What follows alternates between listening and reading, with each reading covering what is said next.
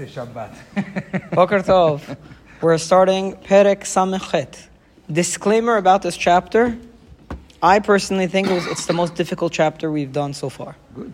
It's a long one. Also. I'll even, maybe I'm not the only one. If you look at the introduction in our book here, an epic hymn in praise of the might of God as manifested not only in military victories, but also in the divine revelation at Mount Sinai. So you're going to see references to Har Sinai, and you're going to see references to God's might in military sense.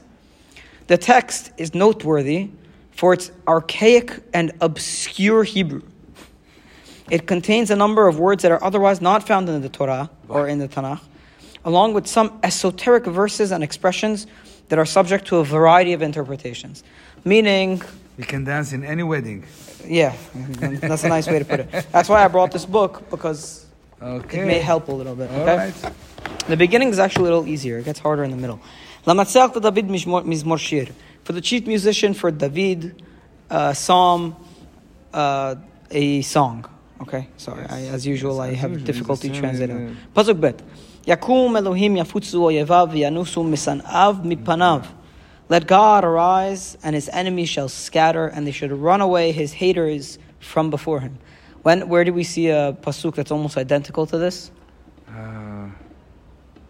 Vayhi bin Soah Aaron vayomer Moshe. Yes. When the Aaron would travel in the camp, this is in Sefer B'Midbar in the Torah.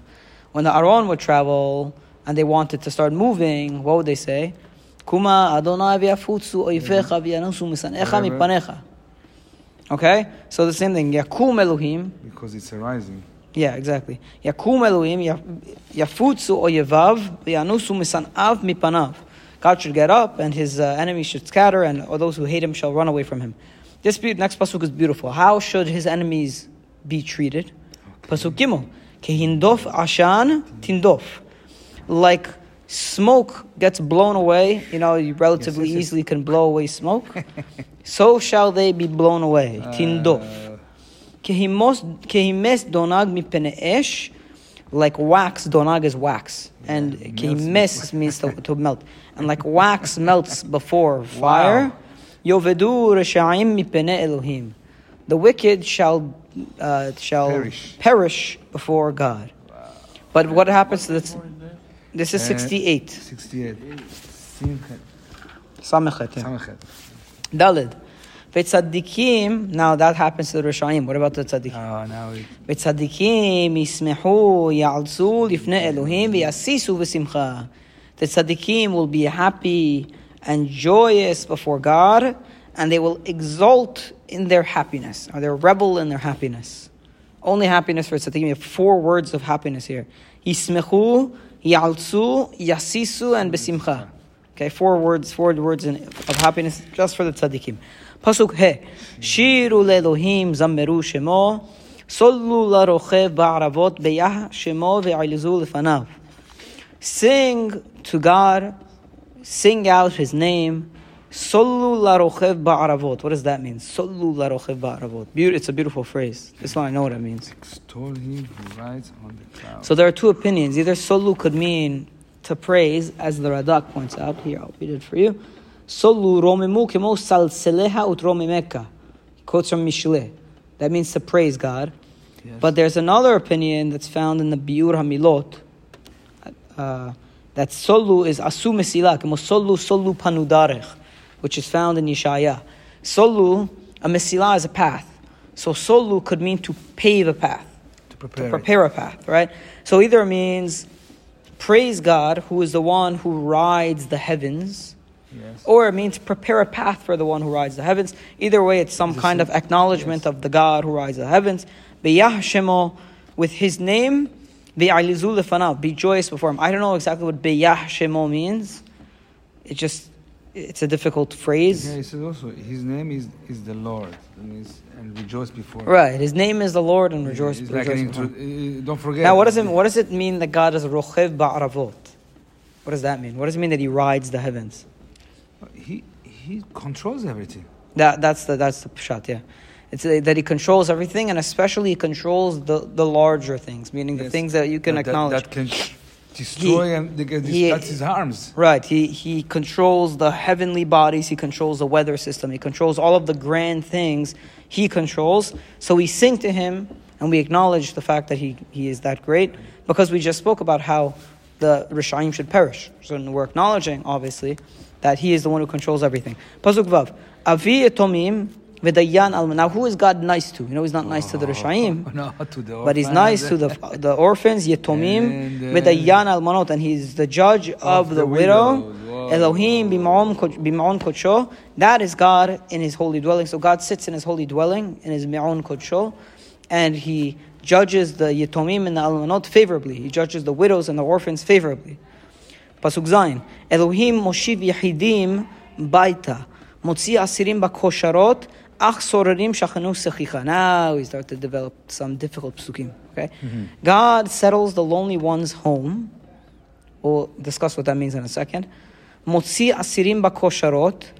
He brings the people who were locked up in chains. He leads them, he gets them out of their chains. Okay, so kosharot would be some kind of chains and cables that are holding a person down. Asirim are people that are bound. And God is motzi them. He brings them out into freedom. Yes. Ach sorerim shachenu sechicha. Sorerim is like soreru more, someone who is rebellious. Yes, rebellious. The ones who are rebellious, they dwell, sechicha is a unique word that means dryness. So they dwell in a dry land. A land that doesn't produce, that doesn't give any bracha. So practically he says... So there are two parts to the pasuk, right? Yes. He returns the Yechidim home and he saves the people who are locked up. But for the Rishayim, he doesn't return them home. Or he doesn't release them from their chains. He just lets them be in a he lets them dwell in a place with no beracha. Now what does Elohim Moshiv Yechidim, what does it mean to lead people who are alone home? I read a very beautiful, beautiful perush I wanted to share. Pasuk Zayin.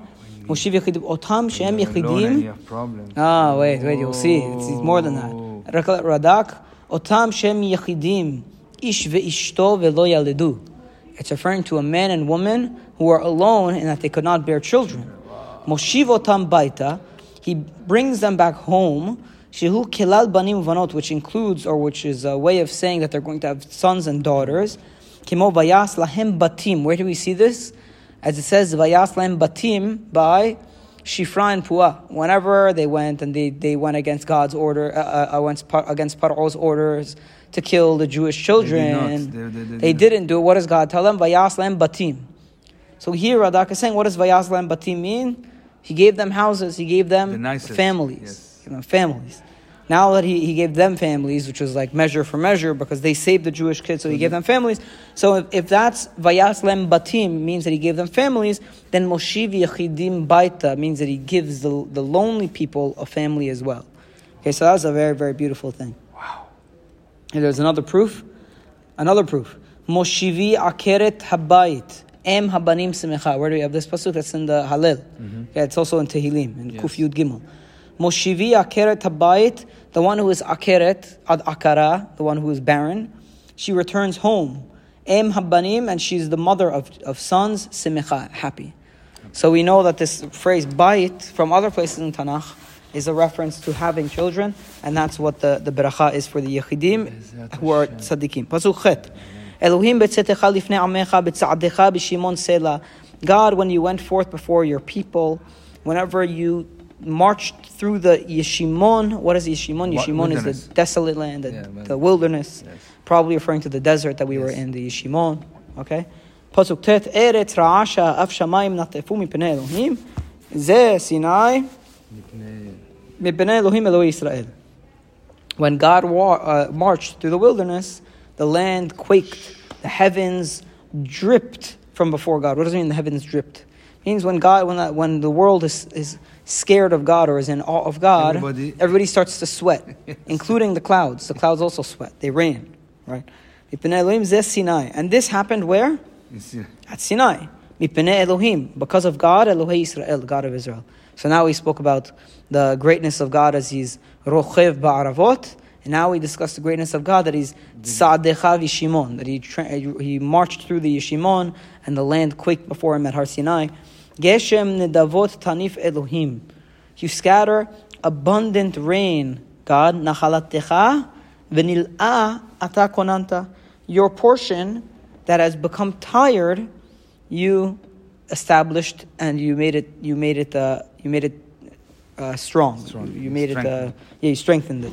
So the way you read that pasuk is Geshem nedavot hanif Elohim. You give abundant rain. That's in reference to the previous pasuk where there was the rain of fear, but there's also the rain of abundance that God gives to the people. We need it at the right time. And specifically, He sustains His nachala, which would be Eretz Israel. V'nil'a, nil'a means typically to be tired. So your tired nachala, you secure. Or the way they're translated here, in your goodness, you secure it for the needy. But I don't know where the word "in your goodness" is in this pasuk. So I don't know. I guess they added it. Yes, just to make it more understandable. Right. Okay. Pasuk Yud Aleph. Chayatecha yashevu tachin betovatecha le'anei Elohim. You sustain all the living ones in your portion. Chayatecha yashevu means all of your creatures, not only animals. Everything. Okay. Tachin betovatecha le'anei Elohim, and you prepare it. I was reading the wrong translation. That previous pasuk, they translate as you secure your portion and the weary. Not the portion when it's weak. Here they translate in your goodness, you support the needy. Yes. Okay. Now I understand what they're doing. All right. Tachin betovatecha le'anei Elohim, you prepare it, you secure it for the needy.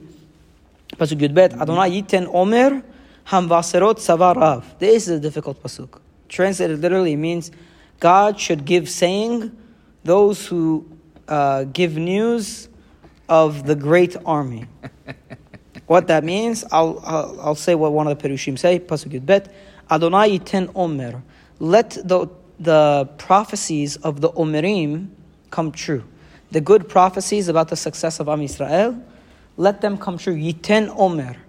Should give the saying, or should allow the saying to be true. Hamvaserot savat rav.